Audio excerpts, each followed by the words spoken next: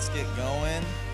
Let's just pray real quick, and then we'll move right into the message. So Jesus, we thank you for tonight. We thank you for every single person that's in the room tonight, God, that you've drawn us here. That's for a reason. And we ask, God, that the divine presence of your Spirit will increase in this place. God, we're still worshiping you, and we're fixing our hearts on you. We ask, God, that it will be not just a gospel of words, but a gospel of power, so that our faith won't rest on the wisdom of men, but on the power of God. So we invite your love, we yield to your love, and we ask that you speak to us in the kind name of Jesus. Amen. How we doing? Me too. So we're in a bit of like transition season as a church. I think a lot of times the stuff on the outside will kind of mirror what's happening in the spiritual, physical realm and spiritual realm. And I just felt like a lot of shifting inside of me. And just discerning, okay, Lord, where are we going? The seasons are changing outside. We're, in just church planning in general, there's like always like a million. I feel like I'm learning to juggle really well. All types of things that I never knew how to do before. But I've been in the midst of the season, so I'm going to try to kind of articulate where I feel like the Lord's taking us the next few months. And yeah, we'll go from there. So, again, anybody that's new, we're happy we're here. We're River House, really just a little grassroots movement about prayer, family, and mission. And so tonight, I'm actually going to talk about mission.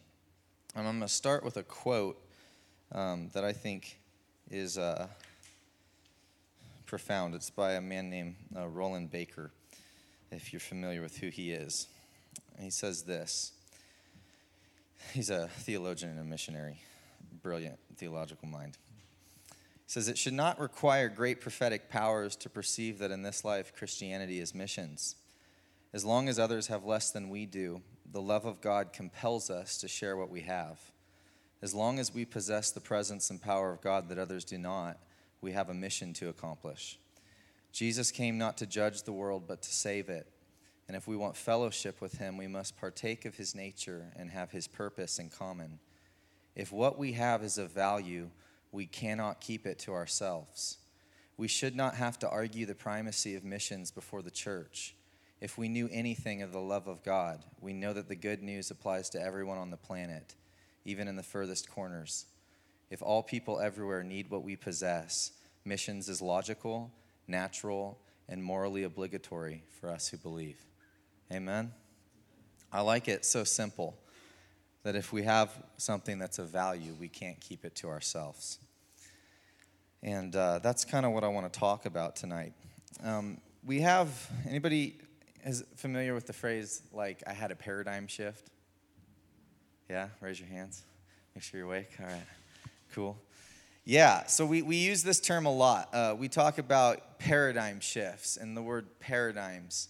And really, paradigms are like these deeply entrenched patterns of thinking, essentially. It's kind of like if you think how water always finds itself into the channels, that's how paradigms work. And they're actually grids that we use to interpret our world, interpret circumstances. And it's kind of like circumstances, they flow into that low place, like that current, that paradigm that we have. And we use these. They're the stories that we tell. They're the way that we interpret our life and the way that we interpret God and the way we interpret our world. They're the way we interpret his voice. And I believe that God, oftentimes the paradigms we have aren't working, right? And you see all throughout, the reason we have paradigm shifts is because like, whoa, something opened up in my thinking that I didn't have before, right? Anybody had this? I've had this plenty of times. And I think paradigm shifts, they're painful, first of all, because we don't like to change. Change is a difficult process. It can be kind of a tearing process at times. But they're important that we embrace as Christians, like this continual process of having our paradigm shifted, because it's in the scripture. Repentance, metanoia is the Greek word. It literally means to change the way you think. Romans 12 says, don't be conformed to the world, but be transformed by the renewing of your mind. So Paul's actually talking about paradigm shifts. He's saying you need to have this process, this continual process of paradigm shifts, of repentance. And that's actually how you become transformed. Are you following me? All right, good. One person over here is following me. What about you guys? Yes, okay. Praise the Lord. It's a good night. So it's very important. And it's also painful. And the way that oftentimes paradigms are shifted is through what we would call disturbance, right? Resonance, anybody familiar with resonance? That's like when things, that resonates with me, right? It feels good. Disturbance is like, ooh, right? This is making me uncomfortable, right? And again, all throughout Scripture, you see that disturbances are then what push people into these paradigm shifts. They're what kind of, if you think of a paradigm as if it was a channel, disturbance sometimes is like a different channel that's just kind of like, ooh, like something's carving into me, right? It's like pushing. It's like, this is uncomfortable. But the Lord uses disturbance to write new paradigms, to create new paradigms, new ways of thinking, new ways of repenting. And just a couple examples, just so that you know I'm not making stuff up. Peter in Acts with Cornelius, he has this paradigm shift where he's like on the rooftop. Anybody familiar with this? The sheet comes down and it's all these animals that Jews are not allowed to eat. And he hears the words say, kill and eat.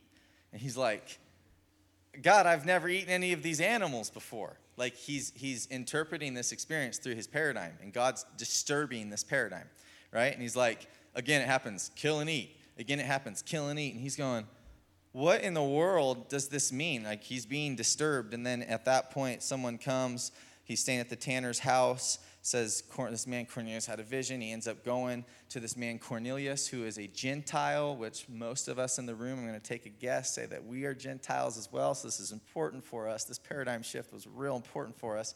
And he gets to the house. Jews weren't allowed to go into Gentile houses. So Peter's never been into a Gentile house. And he's saying, but this guy had a vision at the right hour. He sent him to this house. He knew you'd be there. And Peter's going, I'm disturbed right now, but I don't know. God's doing something, right? And he walks in. The Holy Spirit falls on all these Gentiles. And all of a sudden, Peter has this paradigm shift. And he says, now I see God's not a respecter of persons, right? And it's not that there wasn't biblical precedence for this. All throughout the Old Testament, there's like these verses that he'll be a light to the nations, a light to the Gentiles. And it's like all of a sudden the paradigm shifts, his mind opens, and you can perceive the Bible differently. Are you following me?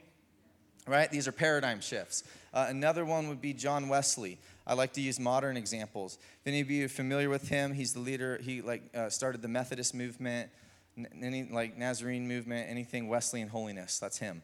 He was like saved and like not like a lukewarm Christian by any means. He was literally traveling to America from England to preach early in his ministry. This is before he had founded Methodism. He was in the Anglican church at this time. And a storm hit the boat, and he was in the boat with some Moravians, which were part of this like 24/7, 100-year house of prayer thing. It was like, IHOP today. IHOP's not the first one. They copied the Moravians. They were doing it for like a 100-year prayer meeting, right? And the Spirit birthed this move, and he's in this boat with these Moravian missionaries. And during this storm, he's freaking out for his life, terrified, and they're like at peace, and they're worshiping God and praying.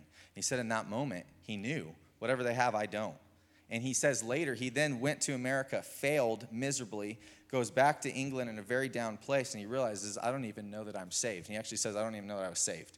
So he talks about himself later. That's not an easy confession to make for someone that was like at least devout enough to get on a ship and go to America to preach the gospel. Are you following me? It wasn't like he was like lukewarm, I'm like a Christian. Like he's like, that's big time stuff. And yet he was so disturbed by this experience that he began hungering for more. And then he ended up having this experience from the disturbance where he says, I had this strange warm feeling come over me, and he gets filled with the Holy Spirit and births this movement that's still bearing fruit in the earth today, right? So there's this process of disturbance that is meant to shift our paradigms, bring metanoia, bring repentance, and it changes us, right? It postures us, it opens our minds to see things, to hear things, to process our world differently. Does this make sense? Okay.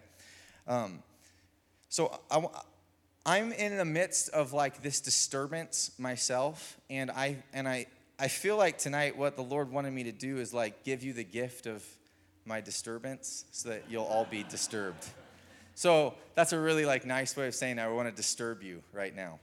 And it's not out of anything bad. It's good. But I've been in this process for years now, and I feel like this is something that it's just like beginning to birth in me, and that's really in this missions thing and love. And so I'm just kind of going to bring you into my own internal reality and hope to cast that.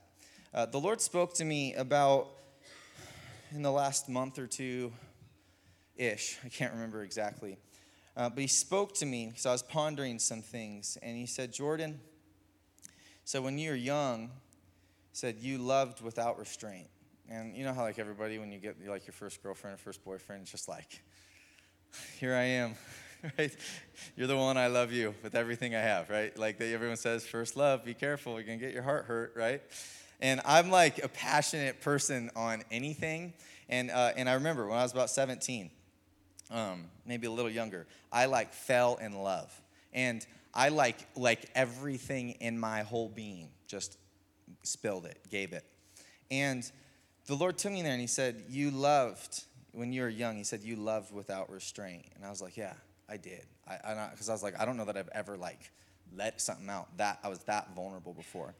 And he said, and then from that, you learned pain. And it was a long story with a lot of other things and seeing divorce and seeing all this brokenness. And he said, and in the midst of the pain, he said, you learned wisdom.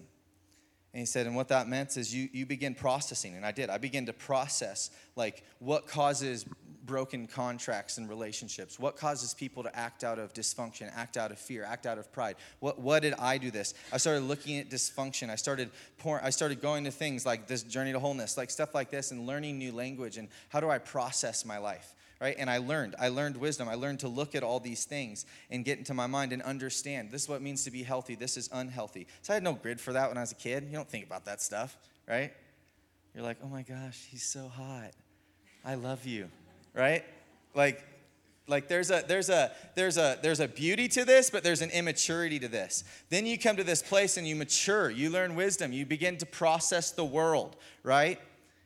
And because you're aware of the pain. But this is what the Lord spoke to me. He said, Jordan, you need a revelation of my love. He said, because I'm fully aware of all the pain that's going to be caused to my heart because of human brokenness. He said, and I love without restraint. And it marked me when he said that. And I realized, yeah, I'm lacking. I'm lacking a revelation. I'm lacking what that looks like. To love in such a way that I can completely abandon myself in love with the full knowledge of knowing that it's going to hurt. It's going to cost me suffering. And that, I wouldn't say that began a process, but I've just been thinking about that we're all on this journey of maturing into childlikeness, right? It's a greater love to be able to love unrestrained when you know you're going to be hurt than just to love unrestrained because you don't know anything better, right? You could say the same thing with like purity. A little kid could walk next to a prostitute and look at her with these pure eyes and see beauty, right? Then you learn like that's defiled, that's perverted, that's lustful, that's, right? And you learn and you have to like distance yourself. But the purity of God is in the midst of the full knowledge of knowing what's happening. You can look with eyes undefiled and see beauty. Are you following me? There's like this maturity into childlikeness. That it's like you start naive and then you like grow up, but then you like go back to naive, but it's more powerful, right? Like there's something about like Karl Barth, he's one of the most gifted theologians in history of the church. He wrote like these long theological statements and just like he's a beautiful, gifted man of God. And they asked him towards the end of his life, what does the Bible say? He said, Jesus loves me, this I know. For the Bible tells me so. That means more coming from him. Are you following me? It's like, it's simple. The gospel's simple. It's complicated, but it's simple. And I think we get into the complication, but then we got to go back into simplicity. So where am I going with this? This summer will mark about 10 years since I entered into a full-out love affair with Jesus Christ. And I use the word love affair because relationship doesn't sound quite enough to qualify what he did, how he captured me. And I've been reflecting a lot that it's like, man, I can't believe it's been a decade. Where did the time go? And then at the same time, sometimes it feels like it's about 80 years because of all the brokenness. But I got saved. Like my real self, I met Jesus Christ as a little boy, but I would say that my salvation experience, it came when I was 17, and I've probably shared this in certain ways before, but I was really like living for myself unawares. Like I was going to church. I thought I was a good kid. I really didn't do bad things. But I had this encounter with the Lord, and I wasn't really in a culture that talked about encounters either. It just like happened to me. And it was like the fear of God came, and I saw the path that I was walking on, which looked really good. It had all my athletic success and my academic achievements, and it was just kind of everything was lined up. And I saw it, and all it was self. All I could see was self. All I could see was selfishness. And I can still get emotional because it was the ugliest thing I'd ever seen in my entire life. And I literally started screaming when I saw it. Don't let me go down that path. Don't let me go. I was screaming like a desperate scream. And all that could come out of my mouth was, I surrender. I surrender. I give you everything. Don't let me go down that path. And literally, as I'm doing this, my mind was like trying to catch up, being like, what is happening to you right now?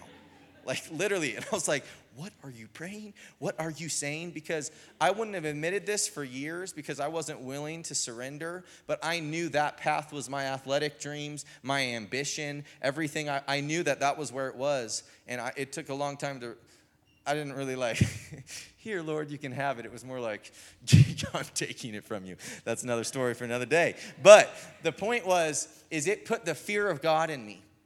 And I knew I needed something more. There had to be something more than this road that was marked by me. And that was what turned me to the Lord. And now, through the last decade almost, there's been a reoccurring thought that I can look back and I can remember that at times. It's never left. It's kind of always been a present thought. And it's always been is my life marked by love? And it's been a very troubling thought to me. It's been something that's not shameful. It's been like a disturbance of the Lord. And I can remember specific nights, wrestling with this question: is my life marked by love? And it's only really intensifying in these days. And I feel like the Lord's been increasing this very disturbance, and it's the same question as, Jordan, is your life marked by love? And you say, but you're a pastor. Of course it is. Everything you do is love, right? And honestly, no. Honestly, the longer that I operate in the role of a pastor and a leader of a church and a movement, that really doesn't mean that much in regards to the answer of that question. Because you can feed your own ego and you get success and things grow and everybody's excited and people get blessed, and honestly, being in the public role, it's only intensified the disturbance of that question. Is my life marked by love? Which is basically another way of saying, is it about me or is it about selfless love? And it disturbs me. And it's really been disturbing me lately. Because to confess to you honestly, I can look back and I have a few experiences where I can honest to God tell you that my life was used to manifest selfless love. I've touched this consciousness of selflessness a few times, and I remember them, and they're like these sacred treasures to me. When I wouldn't say that I possessed it, but I'd say selfless love possessed me. And something took over me that was bigger than myself. But to say that I express that every day is not true. And that's why it disturbs me. Is my life marked by love or is it marked by self? And I guess the disturbance and what I'm sensing even now in these days is I want to be marked by selfless love. That's what my life is made to be about. We were made from love, for love. And the reason it disturbs is because it gets into a deep layer in all of us that we're not made to walk down that road of self. We're made to walk down and live and express a life of love. I went to, most of you know that I went to Africa and served with Heidi and Roland Baker. It was 2013 is when I was there. And I don't know that I've ever really told many people this. I don't know if I've ever told anybody this or expressed it in this way. But the months leading up to my departure there, I was extremely intimidated. I was actually very scared. And the reason why was because I hadn't ever seen Heidi in person, but I'd known enough about her life to know that the way that she loved intimidated me. I knew that she had spent much time in a trash dump and started a church there, and that was her favorite place on earth. And that scared me because I knew that my life, I didn't have the love. That's the last thing I'd ever want to do, if I'm just being honest. And part of why I knew I needed to go there is because myself needed to collide with a force that was greater than it. And I needed vision for something more. And honestly, I remember I wrestled. I struggled a lot, really feeling intimidated, like, I don't know who's going to come back from Africa type thing.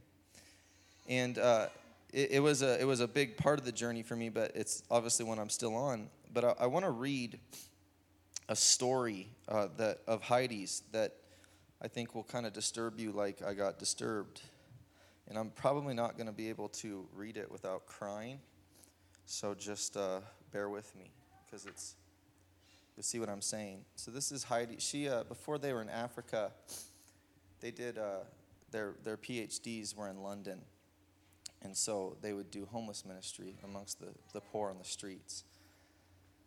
And this is a story. So when we lived in London, we spent a lot of time on the streets ministering to the homeless. During this time, I met a dying alcoholic named Patrick. Nearly every day for 2 years, I would tell him that I loved him and that Jesus loved him. And nearly every day, he would get really close to my face, look straight into my eyes, and tell me to go to hell. I kept bringing him food and telling him that I loved him. And I kept crying out to Jesus to teach me how to communicate his love to this man. One of my constant prayers is for the Lord to teach me to love. I don't want any other thing but to live inside the heart of Jesus and to manifest his love to a dying world.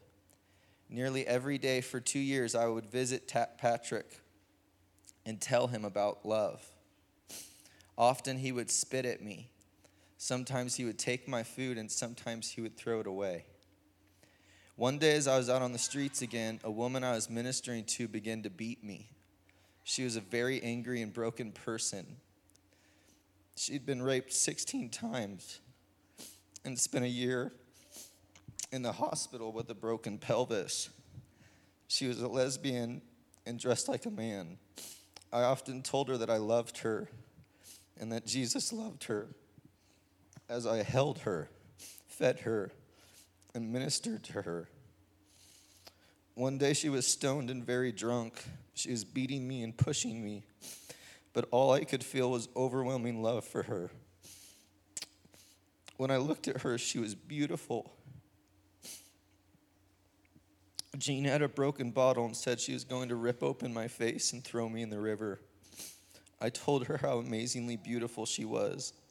I knew that she too was called to adoption and was predestined to be a daughter of God. As she told me she was going to kill me, all I could see in her was beauty. I told her I loved her. After some time, I began to feel very tired and thought I would either faint or die. I told God that whatever happened, I wanted his love to be known in that place. Patrick was watching all this happen, and eventually he said he was calling the police. I told him not to because I didn't want Jean to go to jail again. Then that man who for 2 years had told me to go to hell came and rescued me from her. For 2 whole years I'd loved him, but he couldn't see, understand, or feel that love because there was too much pain in his heart.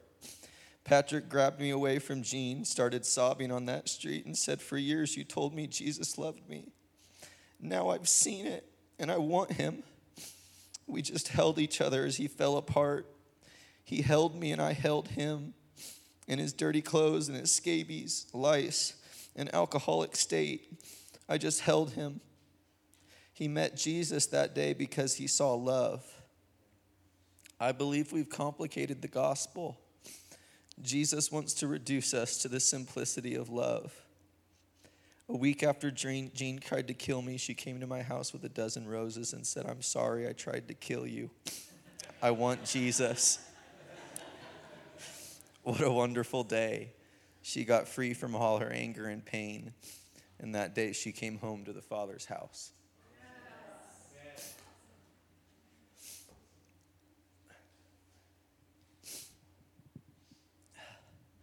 Love is patient. Love is kind and is not jealous. Love does not brag and is not arrogant, does not act unbecomingly. It doesn't seek its own. It's not provoked, does not take into account a wrong suffered, does not rejoice in unrighteousness, but rejoices with the truth, bears all things, believes all things, hopes all things, endures all things. Love never fails.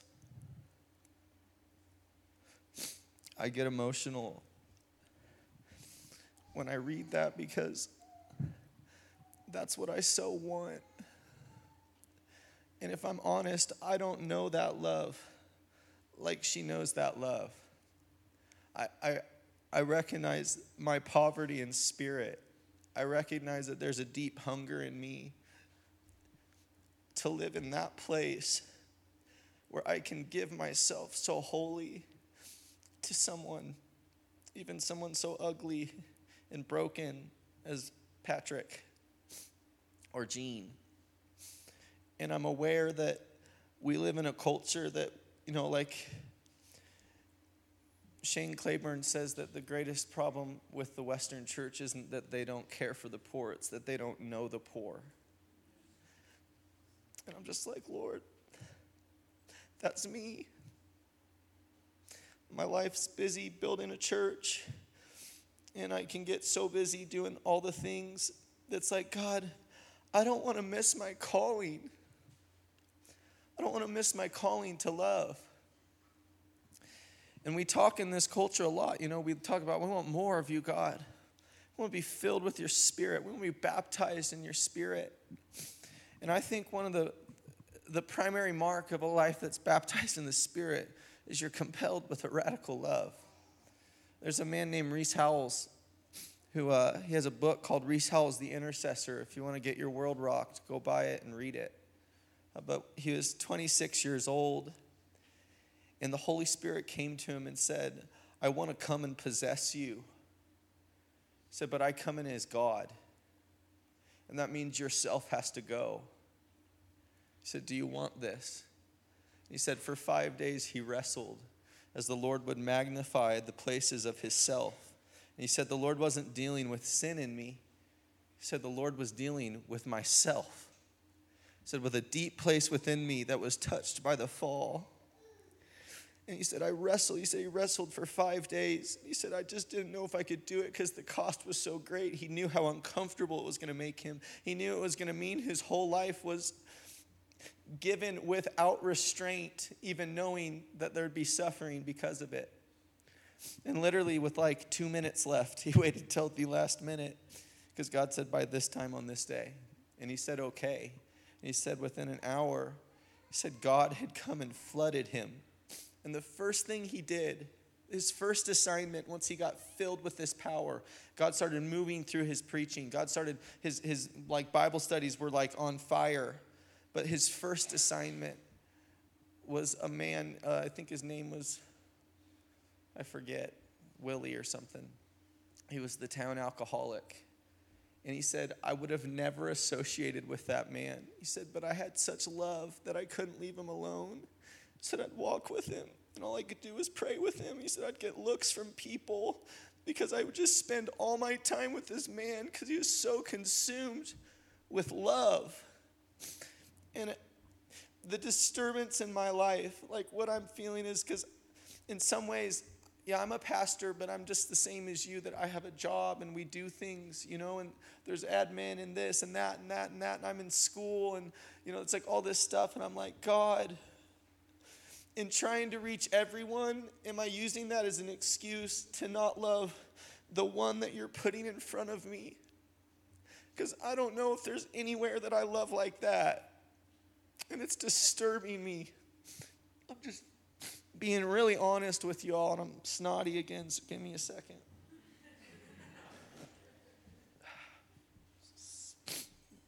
I don't like preaching like this, but I'm going into the holy drama mode.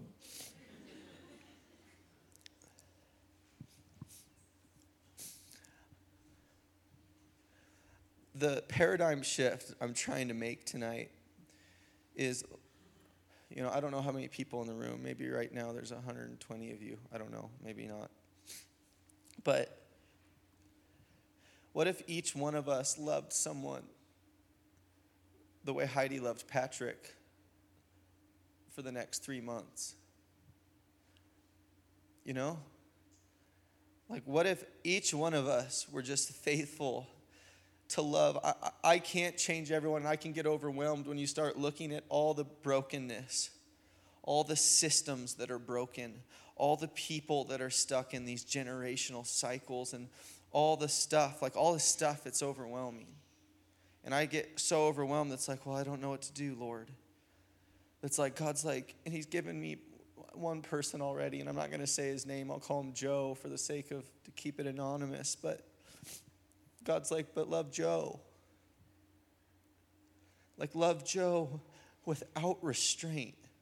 Love Joe with everything you have. Like, with humility of mind, prefer others more important than yourselves. That's so radical. That's so counter-American. But this disturbance, I can't get it out of me. I had all this stuff to do, and I was just like, God, I just need to go sit on the street and find somebody, not just to have a project, but a friend with a name that's broken, a dying person that's in need of love. Like Roland says it so well, that if what we have is of value, isn't it logical and morally obligatory that we have to give it away?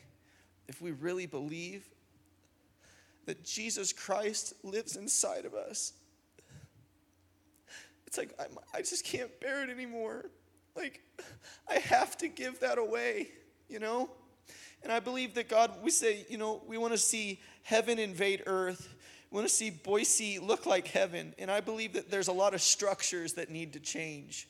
But we'll never change the structures if we don't love Joe. And that's all of us. That's the church. I think the moment that this paradigm shift becomes our life, because this means we're willing to be disturbed. If I'm really going to love in that way, it's inconvenient. It means I might have to share my money. It means I might have to sacrifice my schedule. It means that my days might get wrecked sometime. But if I have that kind of love, which is him, it doesn't matter anymore. Because that's joy. That's the kingdom. And I think the moment that we embrace that paradigm shift and we just let our lives become completely consecrated to love, we become the church.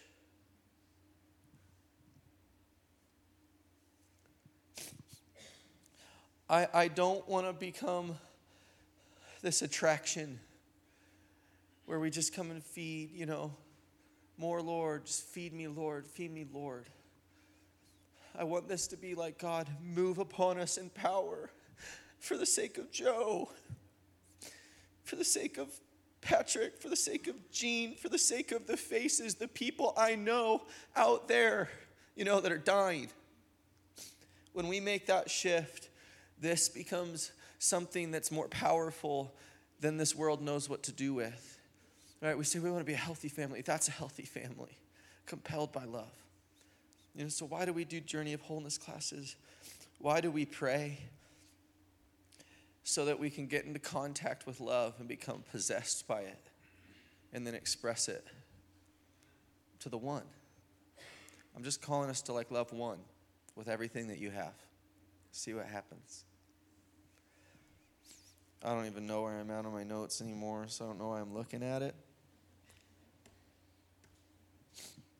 I think there's two mistakes that we can make, and I've made the second one. I'm going to start with the first one. I think the first one is that we can hear this sermon and that we can go out and just start like trying really hard to love people. I can love. Like I have a certain measure of love, but my love is volatile, it is inconsistent, and it runs out. It is very limited. And I've seen what me trying to insert my love into situation. It doesn't do the trick. But when I read a story, I cry when I read this story of Heidi because no human being's capable of that love. That is the love of God. And his love is limitless, it's powerful, it's boundless, and it's compelling. It's a force of nature that nothing can withstand. It never fails. So I think the first mistake we can do is we can try to go do it on our own striving. And that's not going to get us anywhere. But I think the second mistake, and I've seen this in my life, is I can just stay in this place of God. I just need you to possess me. Just possess me with love and then I'll go. Like just consume me with love and then I'll go. And I think it's an extreme on either side. And I think the reality is we go into his heart and we seek him. And we say, fill me. And then we go and we exercise it. And then we get in that exercise and we get to that. We confront eventually in this rhythm. We start confronting our limitations. We start spending ourselves to the place that we don't have anymore. And I think that it's where we end is when we enter into the beginning of God. When our strength fails, we begin to enter into the surplus of him. There's something about as we spend ourselves that capacity is created to be filled in place with the divine presence. So I don't think it's like, hey, just give me this one big time microwave experience where the popcorn in me just pops open and I have love and then I go start giving everybody popcorn. All right, that's not how it works. It's like this in to his heart and then out and I'm giving everything. And then an into his heart and then an out. And I think in that rhythm is when there's something starts stirring inside and capacity and potential and expectation starts growing. And we start becoming this habitation of God in and out, in and out. And I'm spending myself. Because Heidi, it sounds so great. I was literally with her in Africa when one day she said, I need prayer because I'm really discouraged. I'm really discouraged and I don't feel like going today. Because she continues to spend herself. And then that's what she continues to come. We want to stay hungry and poor. And those who weep. And those who mourn. And those that are meek. Because those will get the kingdom.